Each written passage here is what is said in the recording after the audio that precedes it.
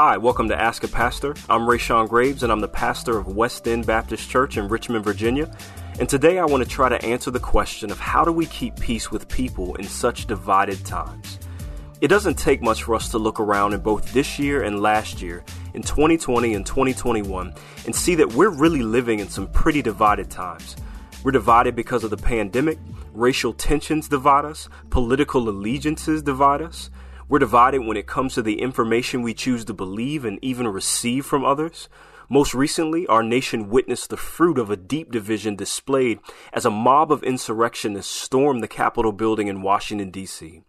Now, this kind of division is by no means new to our fallen world, and it's never easy to deal with, especially when it impacts our relationships, whether it's with our spouses, our parents, or our children, our friends, our coworkers, and our neighbors. And so maybe it's not so much that people have become divided. Maybe it's that people have been divided. And now we're just seeing these divisions rise to the surface and fill our relationships with tension that we never knew was there. That's possibly one of the places where this question of how do we keep peace with people in such divided times is ultimately coming from. We're relational beings, and everyone from the extrovert to the introvert wants peaceful relationships and interactions with those whom we're around. And whenever we're disagreeing, even intensely disagreeing about major or minor things, it affects us, both personally and relationally. So how do we keep the peace? Well, Hebrews chapter 12, verse 14 says to strive for peace with everyone and for the holiness without which no one will see the Lord. Romans chapter 12, verse 18 says, if possible, as far as it depends on you, live at peace with everyone. Well, before we get to the how, what exactly is the peace that we're trying to keep? Well, what we usually mean, either consciously or subconsciously, when we're talking about keeping peace, is the absence of tension, which means that we're usually on good terms with everyone as long as no skeletons are uncovered, no elephants or donkeys in the room are addressed, and we avoid the controversial subjects as much as possible. But in times like these, that's not really an effective strategy, is it? The effort that it takes in avoiding conflict might actually cause us more stress than addressing it head on at times. So what is peace? Well, in short, it's what the Bible calls shalom, the reality of perfect tranquility and goodness that God created this world to experience in the beginning. And even though we've messed that up, shalom is the reality that God is moving this entire fallen created order towards at the end. Shalom is this big picture of salvation. It's peace with God through the forgiveness of our sins and fellowship with Him. And it's peace with people because God will do away with all of the sin that destroys our relationships. Now that seems really big when all we want is to just get along with people, right? But as followers of Jesus, that's our hope, that God is working towards that now and will establish it fully and finally one day. Striving for peace with everyone is living in a way that points everyone that we encounter to this hope of God's peace ruling one day. So what usually happens when division comes between us is that we're choosing a side about something that we believe is right or true over and against an idea or a person that we believe is wrong or is in error. And that can be a good thing sometimes. It's good to stand up for truth and righteousness and justice as God's word defines those concepts and ideas. Sometimes peace means picking a side, but that can get personal too when we're disagreeing or refuting someone. And that's usually when we start canceling people, silencing them, and even demonizing them in their positions and their perspectives. Again, it's not that we can't disagree and even do so vehemently and passionately at times. But if in our disagreement and opposition, we're elevating ourselves and downtrodden others because of how right we think we are and how wrong we think they are, then we'll end up treating our conflict like war instead of trying to pursue peace amidst differences, or even speaking correctively to another human being created in God's image. Peace and pursuing peace, it means that we're confident in the fact that God's in control. And that means that God's truth will win over lies and falsehood. God's goodness will prevail over evil and destruction. God's justice will correct every wrong and injustice. And the trajectory of God's peace has confronted the very thing, sin, that makes this world as messed up as it is. Pursuing peace means that we are resting in that reality, even when the world and our friends or the people around us look like they're going in the opposite direction. And pursuing peace means that we're engaging people out of that truth that God is in control. We don't have the power to change people's minds.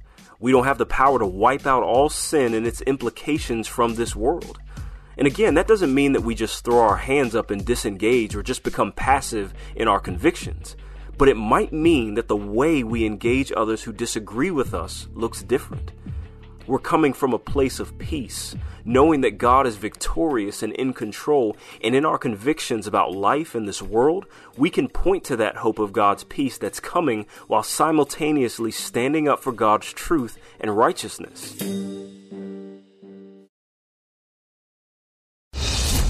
Well, good day to you. It's Joel with For King Country, dropping in to let you know that our brand new film, Unsung Hero, is in theaters now. It's Luke here. We've teamed up with the creators of Jesus Revolution to bring you this adventure of a lifetime. It's a powerful, true story about a family uniting, growing in their faith, and facing the impossible together. In theaters now, unsunghero.movie for more information. Rated PG. Parental guidance suggested. What impacts you every day? There is one book that influences almost every aspect of our lives. Museum of the Bible reveals the Bible's impact on your favorite musicians and artists, the way we measure time, social justice, our national monuments, and more. The Bible's impact is all around you. Discover how at museumofthebible.org/impact.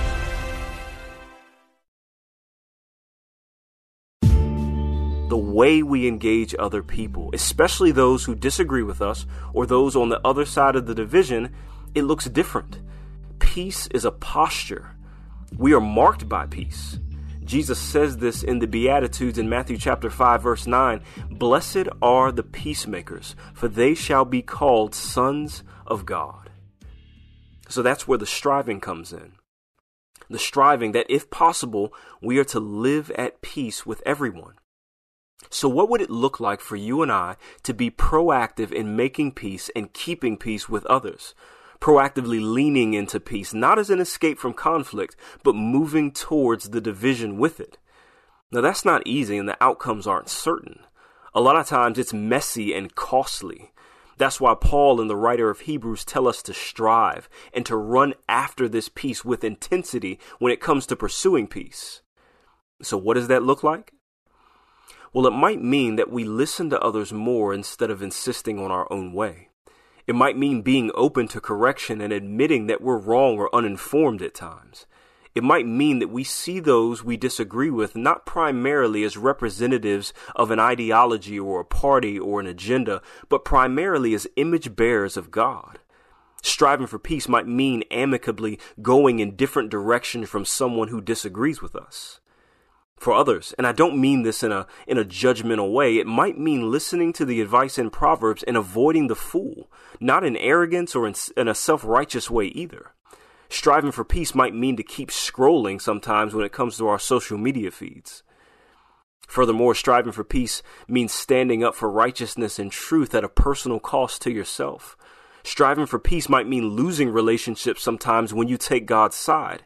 Sometimes it's striving for peace that actually causes division. Whatever that looks like for you, and whether it results in relational victories or losses, Jesus says that those who are marked by this striving for and keeping peace are blessed. It means that they're happy, they're content.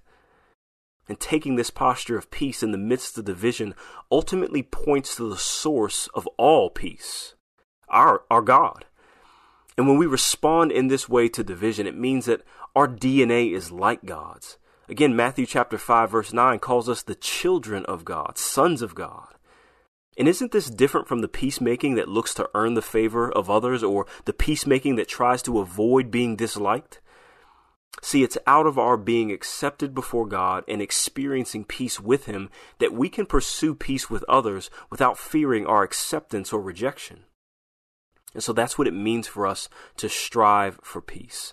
Not necessarily to achieve a peaceful result at the end as the end goal or even to eliminate division, because that won't always happen. Peace won't always be possible.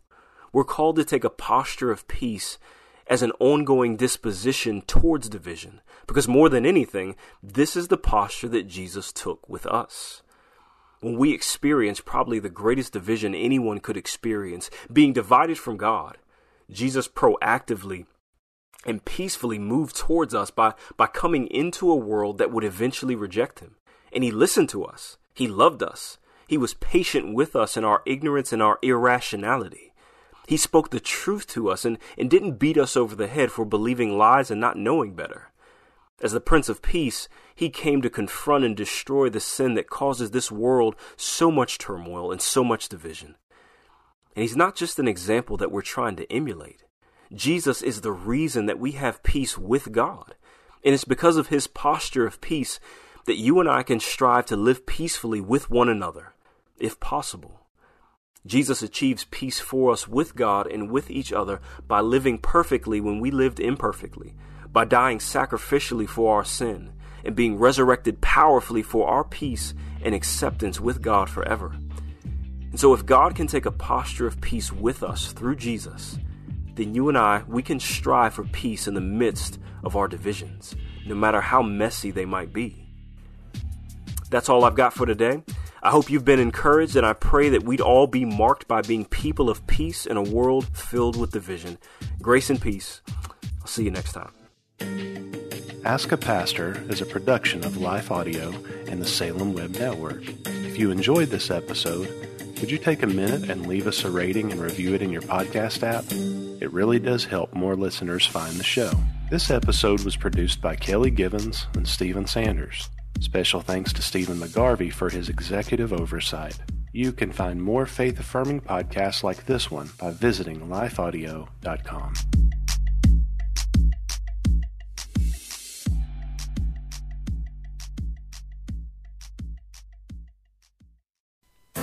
Our world can feel chaotic and uncertain, but we don't have to live enslaved to fear. Christ has promised me and you his peace, and throughout Scripture has provided powerful tools and practical steps to help us experience greater freedom. I'm Jennifer Slattery, lead host of the Faith Over Fear podcast, inviting you to join me and my team as together we learn how to starve our fears and feed our faith. Subscribe at lifeaudio.com or wherever you access podcast content.